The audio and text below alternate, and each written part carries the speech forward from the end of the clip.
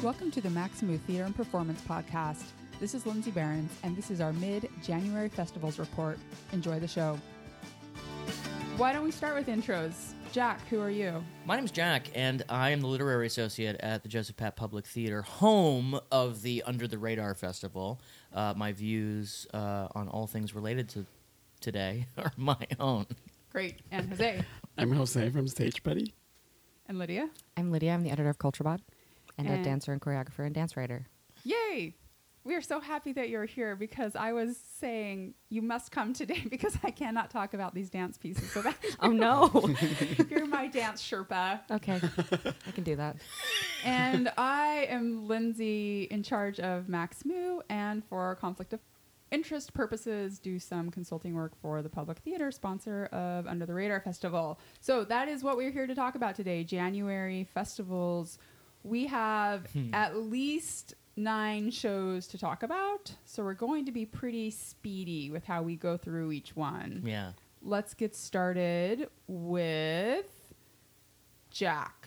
The Fever by 600 Highwaymen. Yes, The Fever by 600 Highwaymen, which is a show that is in the Under the Radar Festival at my beloved Public Theater. The 600 Highwaymen have been sort of a mainstay at the Under the Radar Festival for quite some time, and they've also performed around New York consistently. The best way to describe 600 Highwaymen, if you don't know them, is that they are a collective of artists that stage very simple, immersive theatrical pieces that I'm going to try not to fuck this up, but they, from my perspective, they explore the community that performing arts spaces create and the different sort of mechanisms that theater's vocabulary can use to bring people together. And that has never been more evident than in The Fever, which I would like very much, oh, dear listener, for you to see it, so I won't spoil too much about it, but essentially what happens is you go into a room, a theater at the Public, and there are chairs that are in a big old rectangle around the space and just an empty playing space in the middle. And over the course of about 70 minutes, a story-ish is told using the bodies of every single person in the theater, which, for those of you who blanch at the sight of audience participation, this show may not be for you. I will say, though, that it is very gentle and very life-affirming audience participation. You are guided through a thing. You are never embarrassed. You're never called out. You're never meant to sort of like all of a sudden stand in the middle of a bunch of strangers and do a little dance. Like, none of that shit. Well, I guess I'm making a face because in many ways that is exactly what you were called upon to do. Yeah, but in a very... But it is not intended to humiliate it at all. It is, in fact, quite the opposite. And I loved this show. I sort of left feeling very warm and fuzzy indeed, and sort of a little bit closer to my fellow audience members. There's a teamwork spirit that is created rather organically. That's other thing that I should have said about 600 Highwaymen that is really true in The Fever is that the stories they create feel like they're coming out of nothing. You don't see the puppeteer's hand that often, which makes it kind of feel like this, forgive the pun, but a fever dream, the pieces that they create. So if this is, if you're wanting to see something sort of that is not off the beaten path in terms of what you might be used to theatrically, and you want to get out of the cold and feel very warm and fuzzy about a bunch of strangers, I would highly recommend attending The Fever. What did you think, Jose? The show made me think of 2 things. First was, you remember that movie Cocoon with like all the old people who are made young by the aliens? You never get old and you never die. Yeah, like I felt like I was trapped in that movie, which is kind of like a nightmare for me. And the second thing it made me think of was when I was, every time that I've had, like, the few times that I've had, like, a corporate job or whatever, when they have, like, those, like, corporate getaways with, like, icebreakers where you're supposed to, like, do stuff and, like, get to know each other and wearing name tags, I felt I was in that for, like, was it 90 minutes? Or, yeah. 75. Well, it felt like 90 minutes. I felt I was trapped in that. And it was, like, one of those things where you're, like, I mean, well, first of all, like, I'm not a participator at all. But also, I felt forced to participate because they did drag us from our seats, and there was nothing life affirming about. That's a very strong word to describe what they did. If But by proceed. drag you mean invited you to stand next to them. Casually, there- gently, But sweetly there was invite. no declining that invitation. Yeah. So in a way, it was forced. Because it's very passive aggressive. Like, like more people come with us, come dance, more people. And I was like, oh, fine, I'll move. But don't you find though that because the audience participation for the most part is sort of mass audience participation, does that strike you as feeling a little less nerve-wracking? Because I'm not shy about audience participation, but I was surrounded by people that were. And I found that, like, when sort of individual invitations were given, there was a little bit of skittishness and, oh, golly, what is my, how's my hair? I find it really annoying. But, like, when they say, like, 20 motherfucking people get up here, like, then it's a little bit like, okay, safety in numbers. Yeah, but to then be they're clear, like, they never say 20 motherfucking people get up there. That never happened. No, they didn't. that would have been awesome. Though. I'm paraphrasing. But then they're like, touch your neighbor, and I'm like, I don't want to touch people. Like, I don't want to touch strangers in the theater. It's very interesting, your two perspectives. I think this piece really spoke deeply to a lot of people. The commentary on social media was very passionate about this show.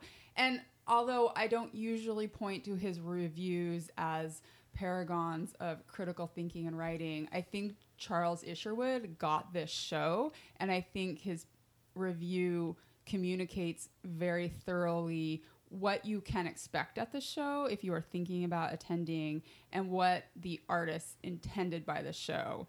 I am known on the podcast as somebody who's uncomfortable with engaging in that way in the theater. And I found for me, the anxiety of being called upon blocked my ability to fully engage in the piece. And so while I saw moments of beauty, I wasn't touched in the way that there were clearly people in the audience moved to tears. I talked to people afterwards who said they cried after the show. People felt the show very deeply, but I felt like I was blocked from feeling that because of the anxiety over the participation.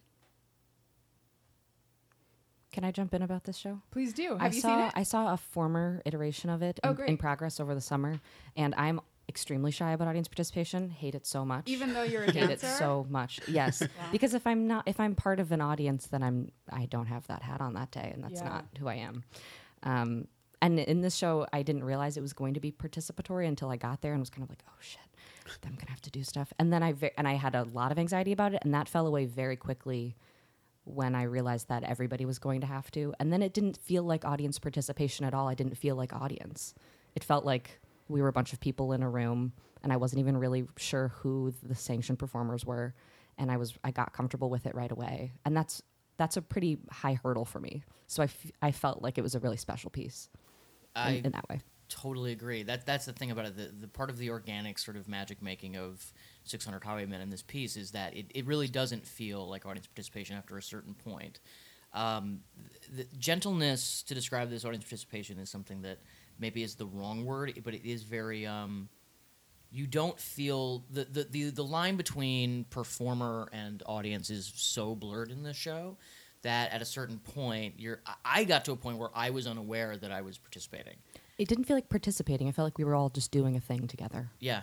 There were moments where I felt like that. The thing that took me out of that were requests for volunteers. Every time there was a request for a volunteer, my anxiety level spiked. If it was us doing stuff same. in mass, totally fine. Jose and I attended the same performance and sat next to each other. We were up out of our seats. Those moments were actually the most calm because I knew what to expect by virtue of the fact that we were all there together. That I have no anxiety over. It is can somebody volunteer to step forward? And I don't know if it's supposed to be me. I don't know who's going to do it. It is that moment of not knowing what's going to happen, that spikes my anxiety in these circumstances. I relate to that. There's a jumpiness of who's it going to be, and if I raise my hand first, is it definitely going to be me? And then you have there's a little bit the of Uber pacing. participators, and you're like, oh yeah, I knew that lady. That was guy gonna- got it. Yeah, I had one of those too. But then there's sometimes it's used to like really like comic effect. Like there's one point, I don't mind spoiling this, but there's one point where one of the performers asks, "Can the strongest person in the room come to the middle of the space?" And which is a hilarious request. Right. And the funny part was like the performance I was at, there was like this guy who was like 6'4" and like jacked, and everyone kind of looked at him. Oh, wow, But really? he wasn't the one who stand up. This very live gentleman stood up, and everyone kind of like had a little laugh, and it was just and sort of applauded him and stuff. I actually I thought I loved that moment It was so a really much. interesting moment. At our performance, a rock star lady stood up, and I cheered her. Wow. Yeah. It was so great. It's a cool self-identifying thing. Oh, I that love happens. that, yeah. It Yeah. is. Okay, let's go on to the Blueprint specials. Jose. I'll probably just describe the show by saying, oh my God, oh my God, oh my God, oh my God, oh my God, for like 5 minutes. So we went to the ship. We went to the damn boat. Yeah, it's not a boat, Jack, it's a ship. I Oh, feel like I'm you so need sorry. You need to give more context. It was a snowy day. It was a snowy night, and we had to walk like what felt like 40,000 miles to get there from like 7th Avenue to the end of the river, I guess. And there was the ship. I keep wanting to say boat. There was a ship, and it was actually really beautiful. And just like the mood of the thing with the snow like glowing, and like the helicopters and all the fancy machines that people fly in. Yeah. Just Those like are people- called airplanes. no, but there were like some things that were like balls with like glass. I don't know. I I don't know. didn't see that. Yeah, I don't know what those are called. So anyway, so we went inside the ship, and we were invited to go explore the museum before going into the actual performance. Oh, lovely. Yeah, and they had a giant ship made of Legos, Jack. Oh, did they? Yeah, it Was it a Lego model of the USS Intrepid, which It is the was. ship you're describing? It Yes. was, yeah. Fantastic. And it had like the things that go like this. Propellers? Yeah. And they had Hand no, gestures are always great on a podcast. Yeah. Yeah. Well, I keep forgetting. I don't know words for like war things. I'm sorry. Oh, Yeah. So then we were invited to actually go inside into the theater, and they had set up the place like I would have imagined an actual like soldier stage would have looked like. It actually made me think a lot about one of my favorite movies, From Here to Eternity, which is like Oh, yeah. Sure. which is set in Hawaii, and they have like this moment where Frank Sinatra's in it, so obviously he's going to be like performing all the time. So they had like the lights hanging from the ceiling. There was like a pretty big orchestra with like lots of brass, and like I'm a sucker for like like horn instruments. Like just like blow a trumpet near me and I'll be like yours forever. And then they it was really cool because they had the blueprints, I guess, for the sets, and they gave you an idea of what the show that you were going to see was about. So in a way, it felt just going from like from the snow and like the traffic and all the grossness out there, and going into the ship and into the theater felt like going back in time in a way. It felt like you were traveling back. And then the actual show, we'd mentioned before that the Blueprint specials were shows that were commissioned by the War Department to boost morale during World War II. So what they did for this, the one that we saw yesterday, was that they combined 4 shows they mentioned, right? So in a way, it ended up being like a review kind of thing with like a main plot involving gods from the Olympus who decide to, as usual, interfere with humans. So the gods were played by Will Swenson and Laura Osnes. And Laura Osnes played the goddess who is tired of being a goddess and decides to enlist in the army. So this obviously gave way to a bunch of like humorous vignettes and more like tap dancing and singing and just like merriment, I guess, than I could have ever imagined anything related to the army could like invoke. So I had a blast. Like I think I smiled. My cheeks really hurt actually afterwards because I smiled for like the 2 hours that the show went on. I thought it was going to be 90 minutes. It was 2 hours, but I wanted more. Okay. It's very old-timey, wholesome, patriotic entertainment. I mean, you can imagine it touring through the country to like high school gymnasiums and colleges and all kinds of military civic outreach. It's delightful. It's very cheesy. I just want to shout out one performer who I'd never seen before. His name is Quinn Matfeld. He plays the sad sack, the like sad military person who like all the bad stuff happens to. It's kind of the clown role in the show, which is normally a role I find pretty annoying. He was so good. I thought he was so great, and to discover a new performer in this context made me super excited. He's very funny, great voice. He looks like a young Josh Charles. Adored everything about him. And this is, we should say, by the Waterwell Theater Collective, who are amazing. And I'm going to see this next week, but I have to ask, like, is there a sense of, like, I mean, besides the show itself, like, the context of it, like, this is something that we used to do. Like, this was a thing that, like, was commissioned by our armed forces. Well, there's a very long explanation in the playbill. Okay. But at the performance we attended, the artistic director for Waterwell also got up and gave all that context, Great. which I thought was very helpful because, like many things created in the 1940s, it's a little cheesy. Sure. It's a little sexist. Racist. I thought they cut out, or I assume they cut out most of the racism, but not all of the sexism. Right. Where were the racist elements that you had problems with? I didn't necessarily have a problem with it, but that whole moment where they're doing a tour of the U.S. and they do the Caribbean, and I'm like, what part of the U.S.? Like, it's like in the Caribbean. And Right. they have like maracas and like, I mean, I loved it because one of the things after, first of all, I'm a sucker for anything that has to do with like old-timey Hollywood kind of musicals. Sure. Like when I was a teenager, rather than watching porn, I watched Turner Classic Movies. And this is not a joke. So, I mean, Me too. but you know, like after just being delighted for the 2 hours that the show went on my way home, I actually wondered the sensibility. I mean, musicals usually demand that people like suspend their disbelief to like, you know, like the ultimate level, right? And a musical, that's not only a musical, but it's a musical that hasn't even been shown in 70 years. And the way that people think is so different now. And I was also thinking how there was this idea in that 70 years ago that soldiers were being, you know, quote unquote men, and they could still sing and, you know, like be clowns. And now I was thinking, you know, like probably if they try to do a show like this for in an army base, they would just like, no, like burn everything down. Like they would want Kanye, or they would want like someone, you know, like doing like vulgar, maybe not vulgar, that's not the right word, but like, you know, like foul mouth entertainment and like, I don't know, like things that feel more aggressive and more of the time. And I feel this show was so earnest and so old-fashioned, but I don't think that it's a show that people will enjoy unless they commit to like, okay, we are going to pretend we're 70 years ago. Yeah. Oh yeah, you have to appreciate that it's a piece of its time. And I think they've done what they can to soften the sexism by having a large number of roles for women, but there are still some like grown jokes in it that they kept in.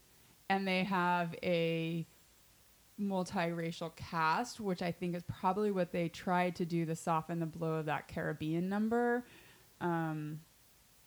Yeah, there's some elements of it that are uncomfortable, but I think that you watch it with a lens of this is something created in the 1940s. And so if it's to be celebrated for what it was, which is a pretty interesting artistic project for the time for some people who went on to have tremendous careers in the arts, then just like we sit through these, you know, Rodgers and Hammerstein musicals and kind of roll our eyes at, you know, pretty much all of the Great American Songbook these days.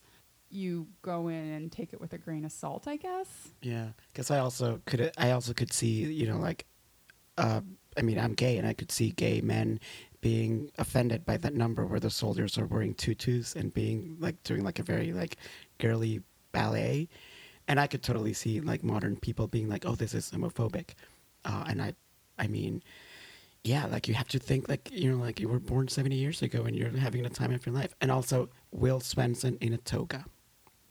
Yes. Yes. That is a Should've sight led with to that. love. Okay, moving on to Clap Hands, Lydia.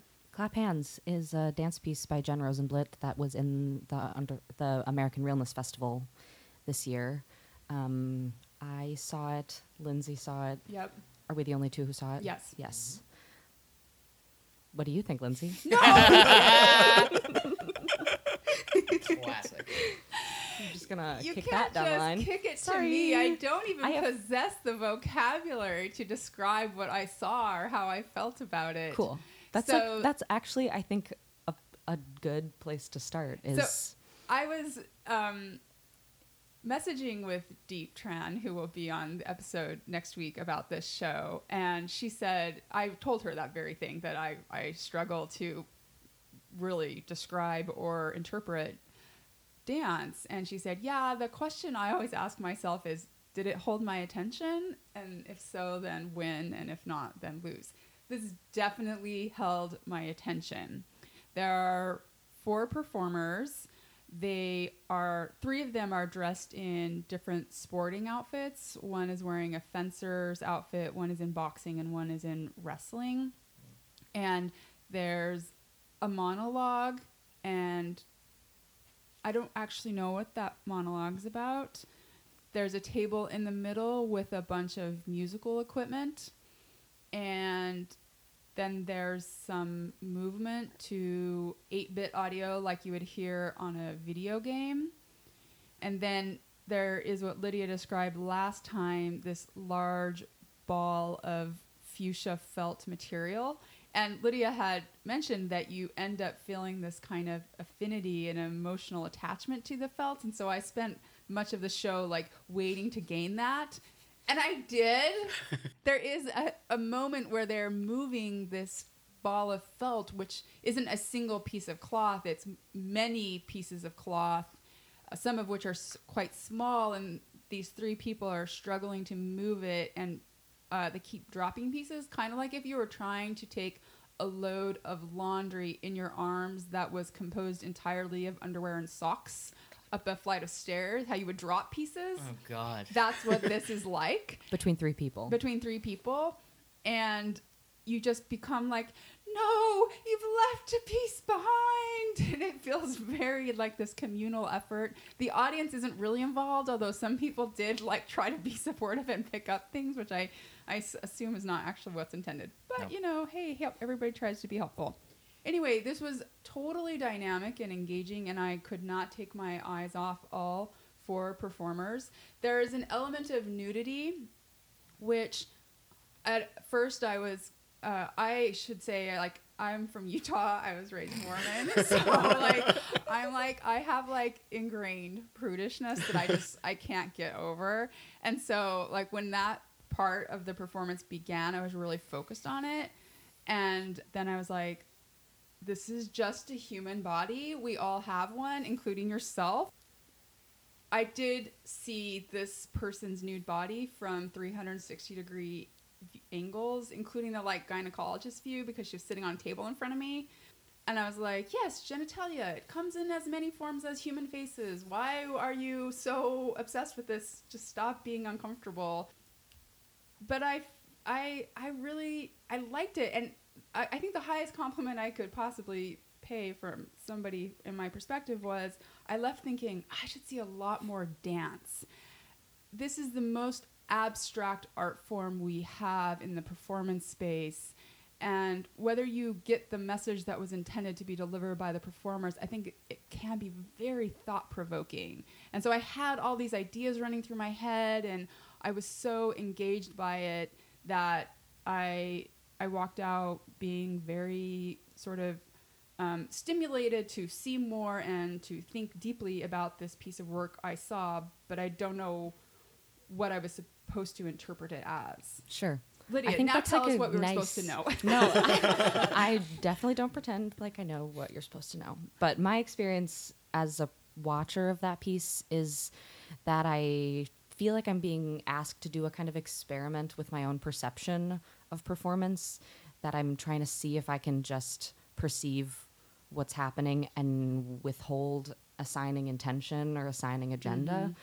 And that's true of dance a lot of the time, but not all of the time.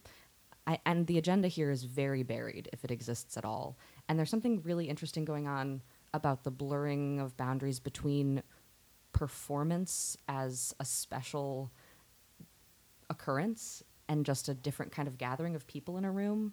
And I think that was kind of driven home by the fact that the lights were so bright most of the time. And the friend I saw the performance with commented that when the lights dimmed, he was so relieved. And if that was the intended thing, that there was supposed to be this harshness and that we can all see everybody equally and everybody's facing in. And then when it goes away, you're like, cool, now this is like performance proper and I kind of understand this. And the house lights down moment is kind of a convention of theater that we're comfortable with. And it makes it kind of a sanctioned experience versus being in this bright space where you can see everybody. And there's kind of a blurring between what the performers are doing when they're really in a character and what they're doing when they're kind of looking around making the next choice. And I think watching that decision-making process is really fascinating. And also, I have a hard time suspending my judgment of that I feel very perceptive of when they're in and when they're out. And somehow I value when they're in more highly than when they're out. And that's kind of my own agenda as a watcher, that I value that kind of altered state of a performer more than I'm just looking at Jen and I know she's looking at me, and I'm pretty sure that Jen is looking at everybody wondering if this is working for them and wondering if it's working for her and what. God, and she I'm makes doing herself so vulnerable She in is this performance. incredibly vulnerable, and she's not really in it as much as Effie is, and as much as Edmonda is. Yes. And that is such a strong choice that she made, and I think that might be a choice that she makes or doesn't make every night. And I'm doing the thing right now that I'm trying not to do, which is trying to figure out what her agenda is. And I find that just impossible to do, so I'm sort of caught in this loop as a watcher when I'm just seeing and when I'm judging. Yes. And it's a deep practice of seeing to me. And also there's a blurring of what is an object and what is a human body, and at what point do we assign emotion or intention to an object, and at what point do we withdraw emotion and intention from a body. I think the way that she works with the choreography of objects is really fascinating. And I also think that that piece is so risky and so unforgiving and might just fail on any given night and might be a totally different room the next day. God, I cannot imagine enduring that piece as a performer if you feel like the audience isn't getting it. Right. And what the it is they're getting it, I'm sure is different for every person seated in the room. It's different for what the performers think it should be. But if they're not grasping onto something, enduring that must be incredibly difficult. It must be really hard. And I think I'm making this sound more demanding than I actually find it to be. It's actually really fun a lot of the time. Yeah. And there's like a lot of sex in it that happens in various ways, which doesn't happen around the nudity at all. Right. The nudity is more about objects. Yes. And some of the dancing and some of the music is has a lot of desire in it, or there's something happening about attraction and there's something happening about intimacy. And I think all experiencing this incredibly abstract occurrence altogether is sort of an experiment pointing towards building intimacy in a room. And I think that's a really noble project. And I think that it's really hard to watch some of the time also. Yes, I concur. Okay, moving on to the Bensons. The Bengsons. Oh, thank you. How do you say it again? The Bengsons. Bangsons. Yeah, with the G in there. I wasn't sure if the G was silent, I've been saying but Bengsons you're for... saying the E like an A. Well, that's just also my particular accent. Oh, I okay. think. I wasn't But, sure. Yeah, Bengsons. Bengsons. It's spelled Bengsons. Yes. Their show is called 100 Days. This is part of the Under the Radar Festival.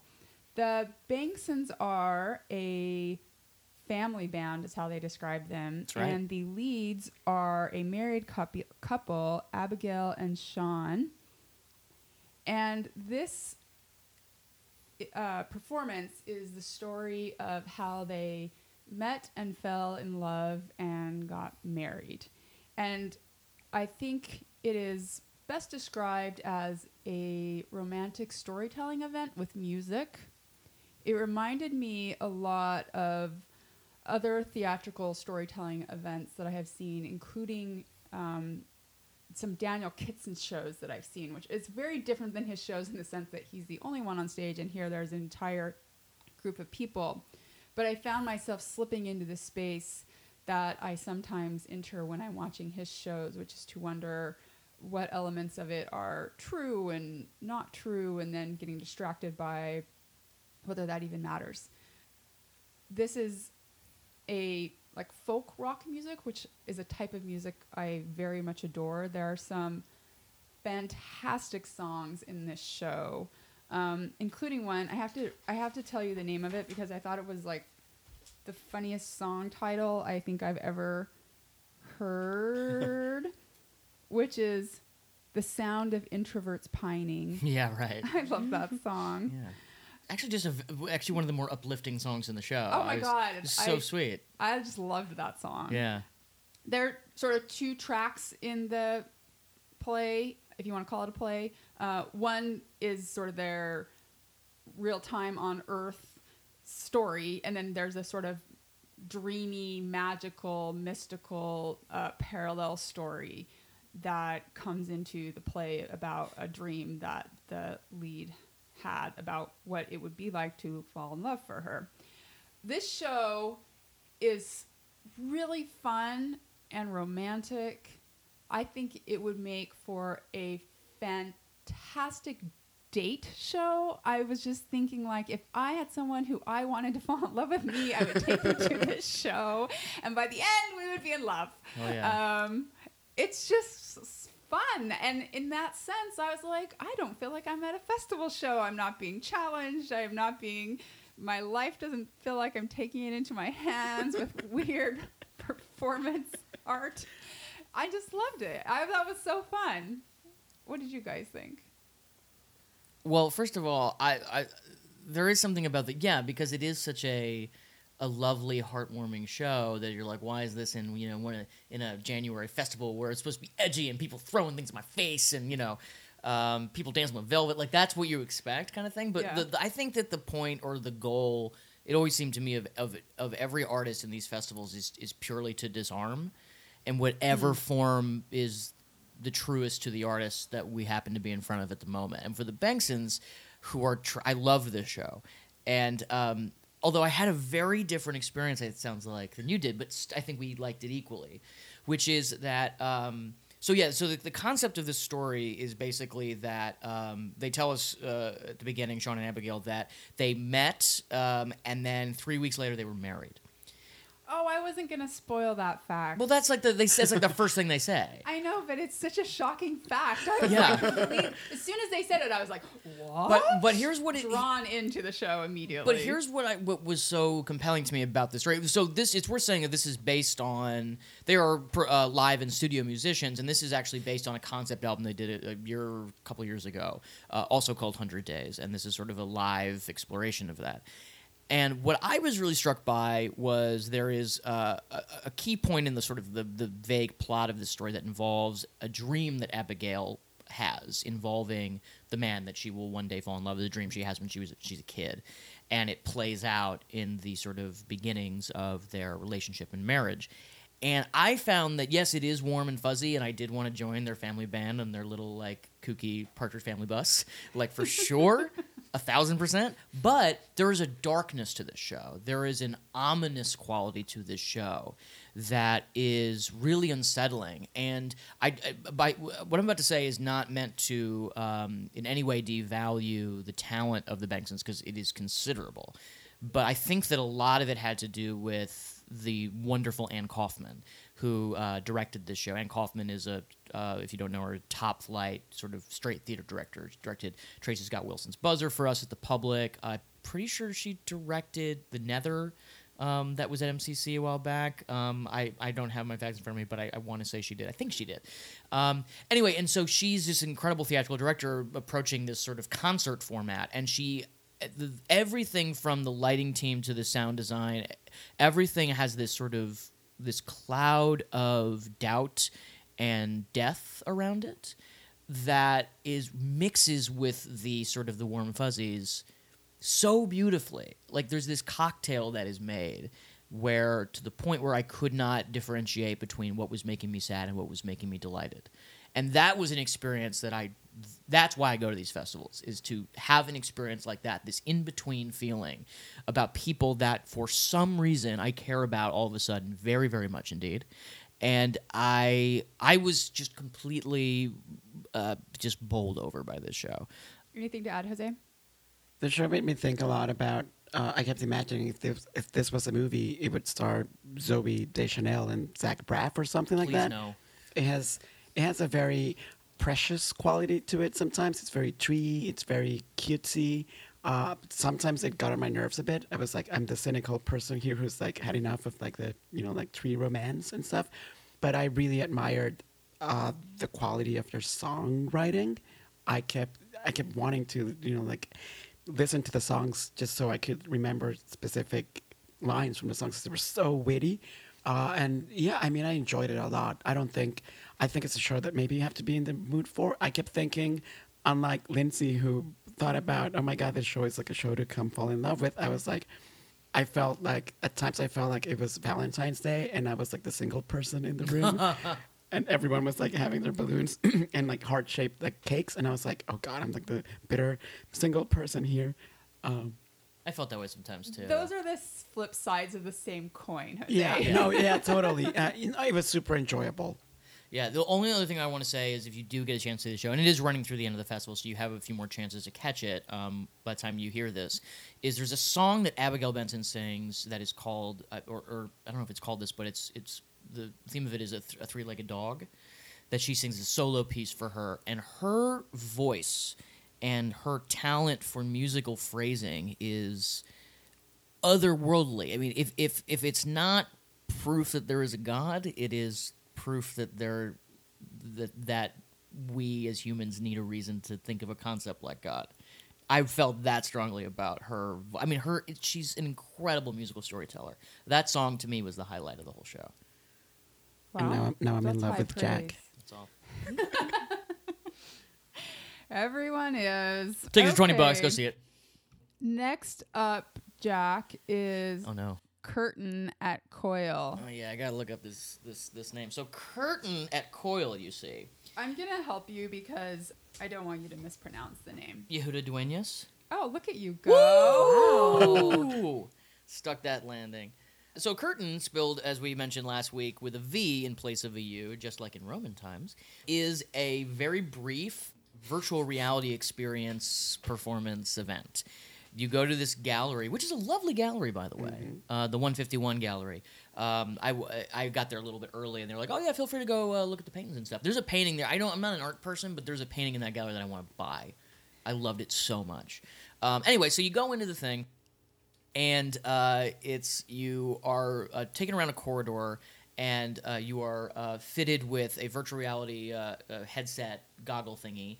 And some little like video game controllers and headphones, and it's essentially this game that lasts about 10 minutes, where all of a sudden a digital curtain opens and you're surrounded by a lovely, huge audience of people in a theater. And based on certain gestures that are programmed into this game, you are trying to delight the audience as much as possible. There are various bows and pumping up of the crowd, and you can do a little dance and stuff like that to sort of see how whipped up you can get this crowd to be. So for me, I thought this was a really lovely. It felt to me very much like an experiment / video game. I kept having the experience of like I'm playing a video game right now that has goals, and I'm trying to get all the gold coins so that I can buy the secret shield or whatever the hell it is. And so it was delightful in that sense. I had a lot of fun sort of like behaving like an idiot in front of a digital audience. But I don't know that it's something that I necessarily like was completely immersed with, and it's just so short also that like you kind of feel like you're testing some technology for these artists. So I didn't have what I would consider like a full performance or experience. It just kind of felt like, here's this thing we made, try it out. And then I kind of went, oh, this is really cool. And they're like, all right, have a nice day. And that was it. So yeah, I know there's a sort of hidden element to the show that the sole audience member is not made aware of while they're performing. But that actually didn't factor into my... What is it? Which is that, put it this way, when you go into the little curtained off box and you get your headgear and stuff put on, and you're in real life standing in front of a closed red curtain, that curtain does not stay closed. Oh, yeah. Yeah. So, like, but that added... So, in other words, while you're performing digitally for this non-existent audience, you are actually in real life on display to other people waiting to come and do the experience. So then I guess what we're led to believe is the question, who are you performing for? Are you performing for this digital sort of virtual reality audience, or are you performing for the actual people in this gallery watching you? Oh, you were scheduled for the noon version, so when you got there, no one else was performing, right? Right, I was the first one up. Oh, Yeah, okay. yeah. For everyone else who followed, when you arrive, there are people performing. Oh, so I see. you know exactly how that's going to play out. Oh, that's really interesting because Yeah, then you're so you ready had a for very it. different experience than many other people did. Well, then I want to hear about your experience. Well, I showed up and there was a group of what I'm just going to speculate were drama students there.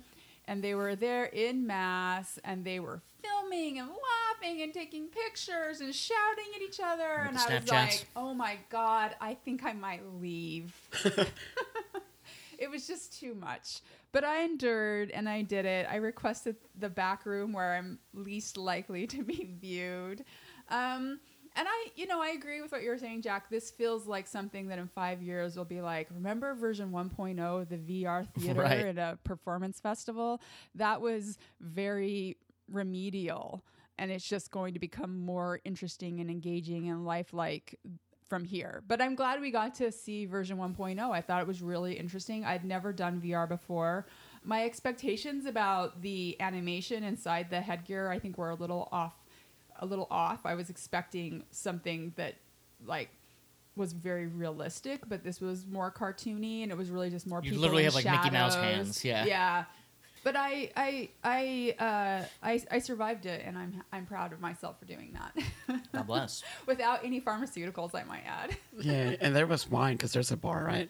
Yeah, but I got there at like The what? noon. Yeah, We were Jack, too you early. just went at the wrong time. I fucked up. One of Doing this at 8 p.m. was probably a great time. Yeah. like, one of the things this experience made me think about, and I mean it with utmost respect to the artist, was the booths at like porn shops, where Oh, yeah. Yeah. It sounds Where- like a peep show. yeah. Totally, because and one of the things this surprised even me when I was thinking about it, but I think out of all the shows that I've seen this week, and I guess this year, this was the show where I've had like the most like revelatory like epiphany kind of moment hell. about myself. Yeah, and it's because I will do anything to hide in a crowd. I'm not a person who likes attention.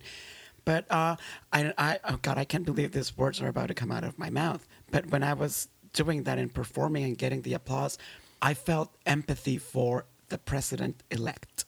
Oh, wow. Go on. Plot twist with this show. Because there was, right? there were two things. First, I was really scared because I didn't know what to do. I'm not a video gamer, so I didn't know what to do with the controller things, which made me think of the nunchucks from the Wii. Oh, they Yes. felt like Yeah. Wii controllers, yeah. Yeah. So I didn't know what to do with it because I'm not used to like handling video game stuff. So what I was doing was that I was trying to emulate the balcony scene from Evita. And I was going, Strong choice. Very strong Very was strong like choice. descamisados, et cetera, et cetera, et cetera. And then, I love Evita. And then I remember that Evita is the president-elect's favorite musical, which I kind of understand, I guess. But what it made me figure out was that applause is so addictive. And I didn't know that because no one has ever applauded me before. And I felt like a monster. I felt like a megalomaniac who would do anything to get... there was a moment when like the VR audience starts taking pictures and there's like flashes. And the more flashes I got and the more applause I got, the more powerful I felt. And I said to myself, this is what all these terrible people feel like all the time. Whoa. So, yep. Because Yeah, that's that's like legitimately profound because I felt like I was a dog, and if I rolled over, I got a biscuit. Like, And- that's how I. Oh no! And interpret there's it. like something else that like everyone who's talked about this experience. I don't know if it's a show or I don't know what to call it.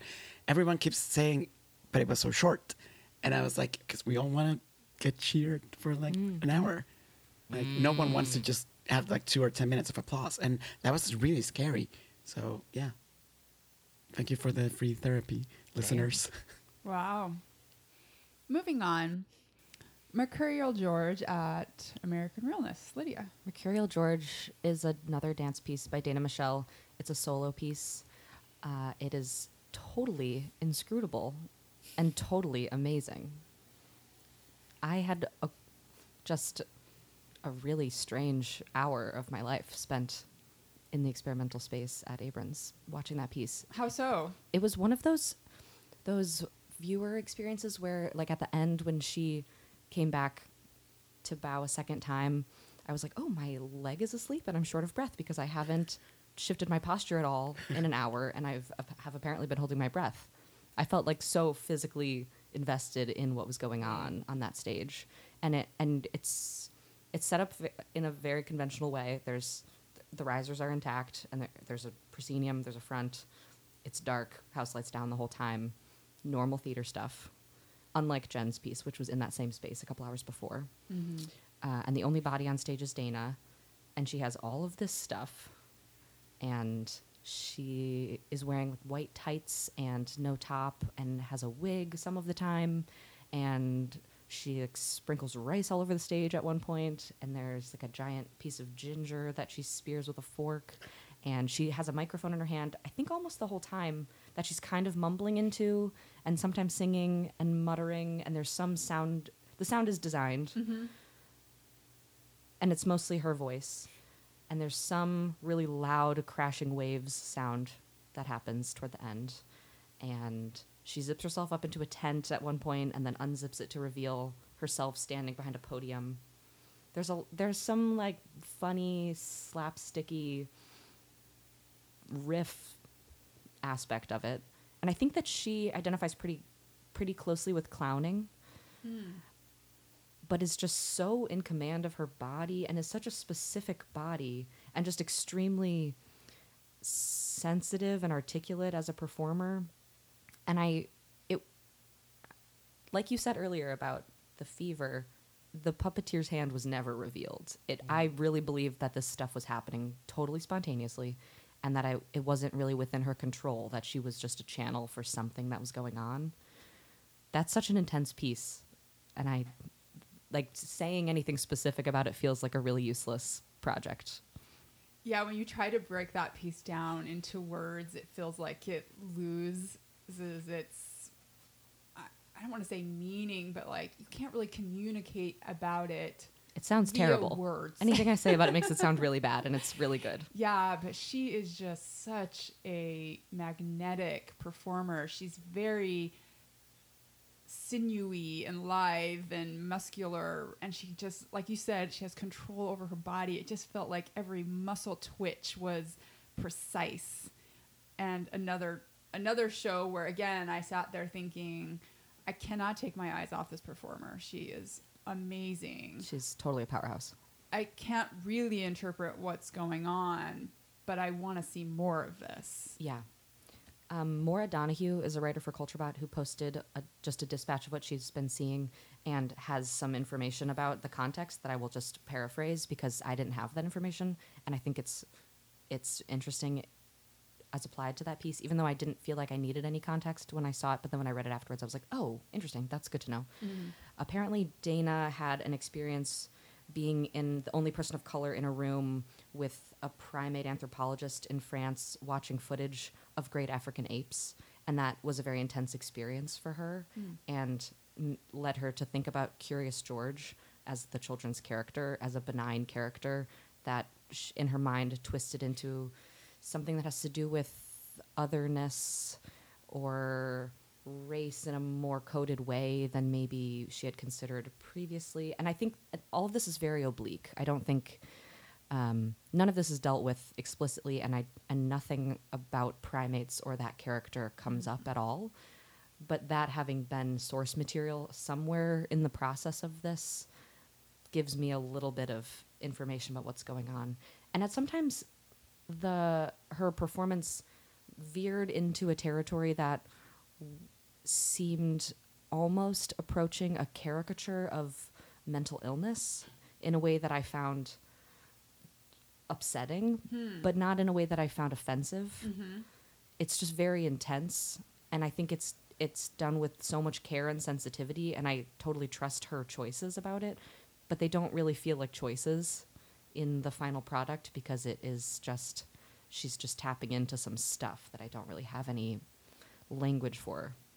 Yeah, that sounds interesting. I'll have to read that article and see how it informs my own view. Yes.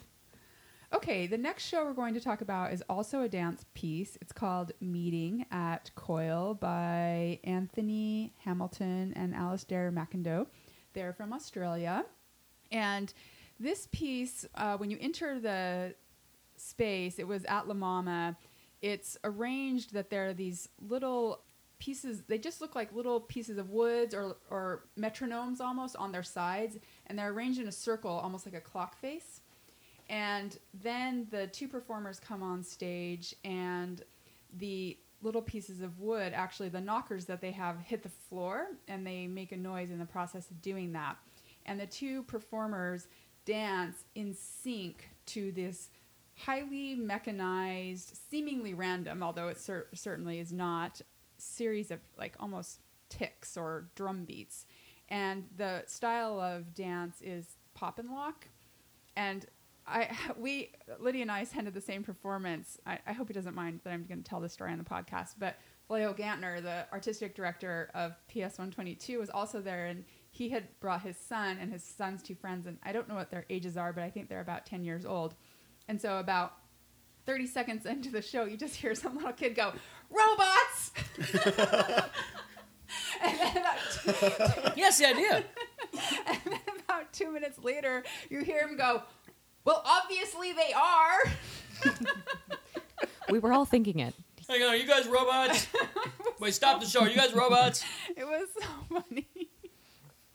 Anyway, I mean, this style of performance is just so beyond my ability to even comprehend the human form to conduct itself in this manner. I've actually only rarely seen it live, mostly on the subway, but I've seen it on video a lot, and I find it just to be so mind-boggling that they're able to control their bodies in this way. They're extremely talented. So that's the first part. The second part kind of has three acts.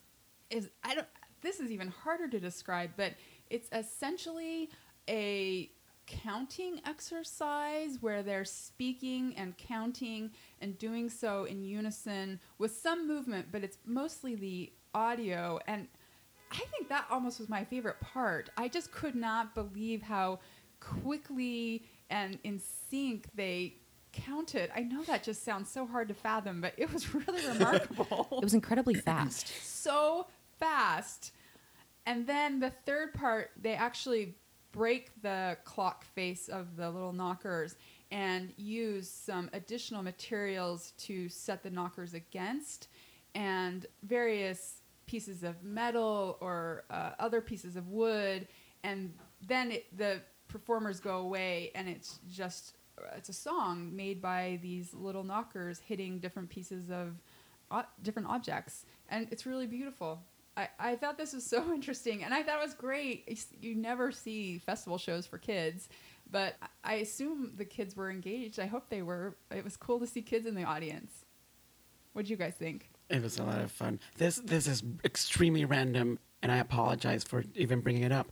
But when I was, the last part where they're like doing all the chimes and stuff, none of you here, again, this is really random, and I'm sorry, but none of you have this, but one of the cues, one of the sounds that they make sounds exactly like the prompt when you get a new message on Grindr. So I'm sure there were many a gay man in the audience who suddenly reached for his Checking their pockets. phones. Yeah. Is my phone on? Yeah.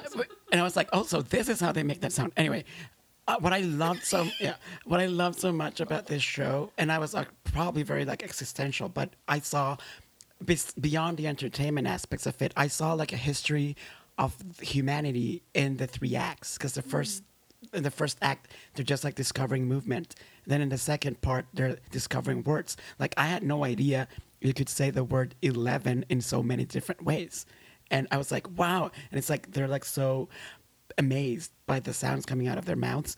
And then the third act, they go and they let the robots take over, and I was like, oh, this is what's going to happen to us. We danced, we spoke, and now the robots are going to take over. God, you thought so deeply about all the shows you saw at the festivals. I love it. I try. Some of the language about this piece had to do with man and machine that I knew going in, and then when I watched the piece and left, I was like, I actually don't care about that at all, and I don't actually really buy that there's this content in it. I think its concerns are purely formal, and I'm okay with that. And in the bounded context of that, I found it so impressive, but it's kind of just a feat.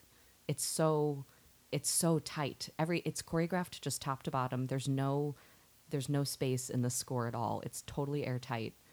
It's one of the tightest pieces of dance I think I've seen in years, and I think that is partially because it's from Australia.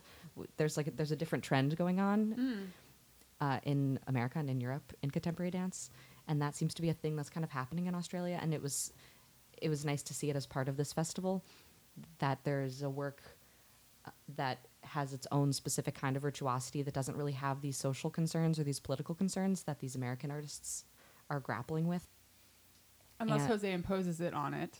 And maybe I'm totally wrong. I might. No, but I was actually just something that if there are any listeners who are more versed in like Australian culture and Australian music, something that I found really interesting was that some of the instruments that they had looked like instruments that I've seen, like from Australian natives and tribes, and I don't know what they are.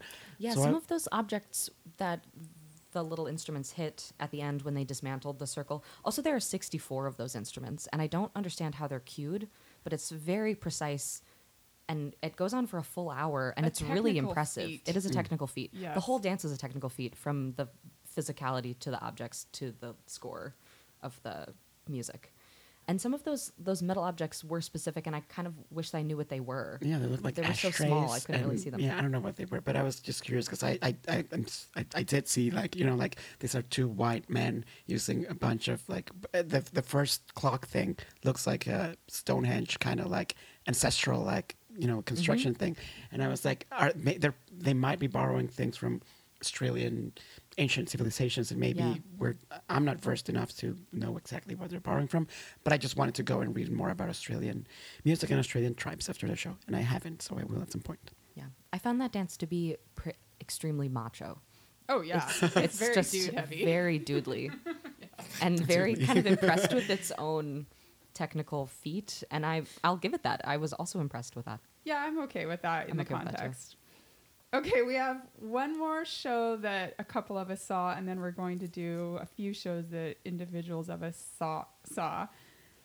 Jose, Hi, Lindsay. Real Magic. Real Magic. So I will say that I think we're also going to discuss the show next week because I thought it was deep. And it's proven to be very thought-provoking. So this show is by a company called Forced Entertainment. And what we see, it's at La Mama, and what goes on is it's kind of like the strangest game show ever. So there's 3 performers on stage. One's in the center, and there's 2, one on each side. And the one in the center is like a host of the most fucked up game of all time, which has one of the persons has to guess the word that the other person is thinking. Yes. So needless to say, so that's like impossible. Like no one could guess what the word anyone else is thinking. So what we see is the person who's supposed to guess fail time after time after time, because who could get it? And the person who is the thinker is actually holding a sign with the word that they're thinking. So it's not clear at first whether the participant can actually see the word. But as the show progresses and the 3 performers exchange places and each one becomes the host and the thinker and the guesser over and over and over and over again, it becomes clear that, yeah, actually they have access to the word. And as they keep failing and failing and failing and failing to guess it, I don't know. It was just like and they're wearing chicken suits, by the way. I felt it was the most, I don't want, surreal, I guess. It was like being trapped in like the most disturbing Groundhog Day kind of experience. And supposedly, but the intention behind the show is to make us feel hope and also to make us feel what it's like to lose. So it's like, like I think we've all been maybe watching Jeopardy and we're all rooting for this person and the person just like fails like the biggest, like the easiest question, or like any game show or any sports, I guess. So it's an hour and 20 minutes of getting our hopes up and then getting our hopes down while people are wearing chicken suits. I don't know if I can say, I don't know exactly how I felt about this show yet. I was extremely frustrated because it's so long. And I was like, I get the point, but does it still have to be going on? And why are they wearing chicken suits? And I don't know. It was just, I don't know. It was quite something. I'm not sure if I would say go see it, but it was quite something. To be clear, in each round, the 3 guesses that the contestant role has to make are the same 3 guesses every time for 80 minutes. Yep. Ooh, It's Groundhog Day. I'm not so sure. I'm not sure. It is unpleasant. Yeah. But I think of all the shows I've seen this go round, it is the one I have talked about the most. It is the one that has just lodged itself deeply inside my subconscious and is rattling around and keeps making me reconsider the show and what it was about. It felt like a special kind of torture. And there were definitely moments during the show where I thought to myself, am I sure I'm not asleep right now and this isn't a nightmare? Wow. But here's the thing. This is in the big theater at La Mama, and it was quite full the night I saw it. No one left. I could not believe no one left until literally the last minute. Like somebody missed the last 45 seconds of this thing. Somebody stood up in the front row and left. But there is something about the hope you were talking about, Jose, where you get invested and you must know at some point, is somebody going to say the right word? And they keep doing it over and over and over and not saying anything different than they've said in the previous, 50 times they quote unquote played the game. And yet the actors deteriorate through the process. They are wearing chicken suits at some point, but at other points they're only wearing underwear. At other points they're wearing this comically large suit. Their hair becomes a mess and their face becomes red if they put the chicken mask on. Each time they do it, it's the same script, but it also varies each time they do it. Sometimes it's very fast. They do a round very quickly. Other times it's very slow. They digress into these monologues. And you start to think about that old axiom, the definition of insanity is doing the same thing over and over and expecting a different result. And then you start to wonder about, democracy and elections and why do we keep returning to this totally broken system that now has wrought us this horror in the White House, and maybe we should be trying something different, and why do we keep doing the same thing over and over again? And it is such a profound show. It has just, I don't know, it's brought me a lot of far more conversations than I've engaged in with Deep, with you, with other people who saw it. This show, it might have caused a bit of brain damage in me that I'm not sure I'll ever recover from, and it will just always be nestled in my head. And hearing a British person pronounce the word electricity will like cause me to jolt. Literally, this is a true story. I was writing a grocery list the other day. I wrote the word sausage and I like gasped. Whole money. Caravan. No, but like last year I saw a show by the same company, and I don't remember what the name of the show was, but it was at the Crossing the Line Festival, and that show was an hour of two people on stage thinking about potential things that might happen in the future. So it was like, in the future maybe there's going to be aliens. In the future maybe women are going to run the world. In the future maybe rocks are going to talk and people, I don't know, are going to turn into rocks. It was all this like really strange scenarios. And seeing it last year, before the election and everything, just the idea of the future made me feel so warm inside. But then seeing this show after the election made me wonder if a show of like 80 minutes of losing hope over and over and over and over again maybe was too much for us to take right now.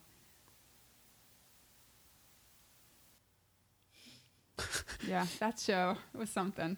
Okay, a few of us saw other shows. Lydia, why don't you talk about Basketball? Sure.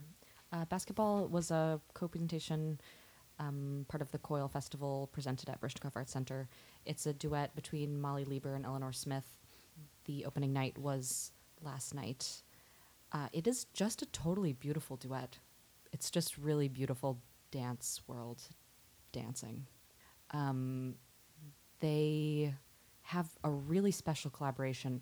And what's sticking with me most about that dance is Molly's manhandling of Eleanor some of the time. She like carries her around the stage and rolls her over, and Eleanor's body is just kind of at Molly's disposal. And then later on, Molly sits against a wall and watches Eleanor do this really beautiful, simple solo choreography that's like really like swingy and weighted and really loose, and Eleanor seems like totally free and with all of the agency in the world to do this dance, witnessed by Molly and witnessed by all of us.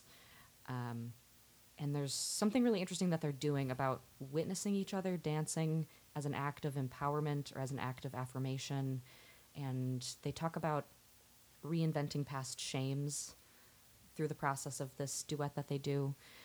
And I think that they accomplished that project. There is one little interlude in the dance that evokes a high school dance scene where they're coupled and doing like a middle school style slow dance, and they're very clearly inhabiting a hetero couple. And Molly has this really butch affect during that part, and Eleanor is really performing femininity for Molly, and for all of us. And there's just a really interesting like loop of witnessing happening where we're seeing them watch each other, and we're seeing the audience is seated on two sides of the stage, so we're seeing other people see them and seeing other people see us see them, and there's just a lot of, everybody is very visible in that hour that they're inhabiting this space, and that visibility just felt really satisfying.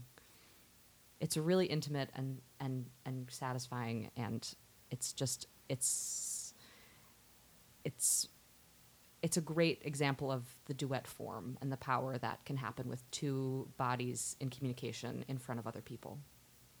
That sounds beautiful. Recommend Basketball. Okay, we're way over time. Does anybody have anything they absolutely must add? I have one show that I want to talk about that was in the incoming series at Under the Radar, so you missed it because it was just one day only. But this theater company, I hope to God, will come back to New York, and so I just want to shout them out. They're called New Saloon, and they're extraordinary. They did a piece in the incoming series called Minor Character, which was their adaptation of Uncle Vanya. But what they did is they take 3 different translations of that play and perform them simultaneously. One of which is a translation of the play done by Google Translate. And it is, and aside from just the brilliance of the device and how those 3 play with each other and how this company works together, it is, and this is going to sound like hyperbole, but it's not. It is the single greatest production of any Chekhov play I've ever seen. Agreed. And you saw it. Oh, fantastic.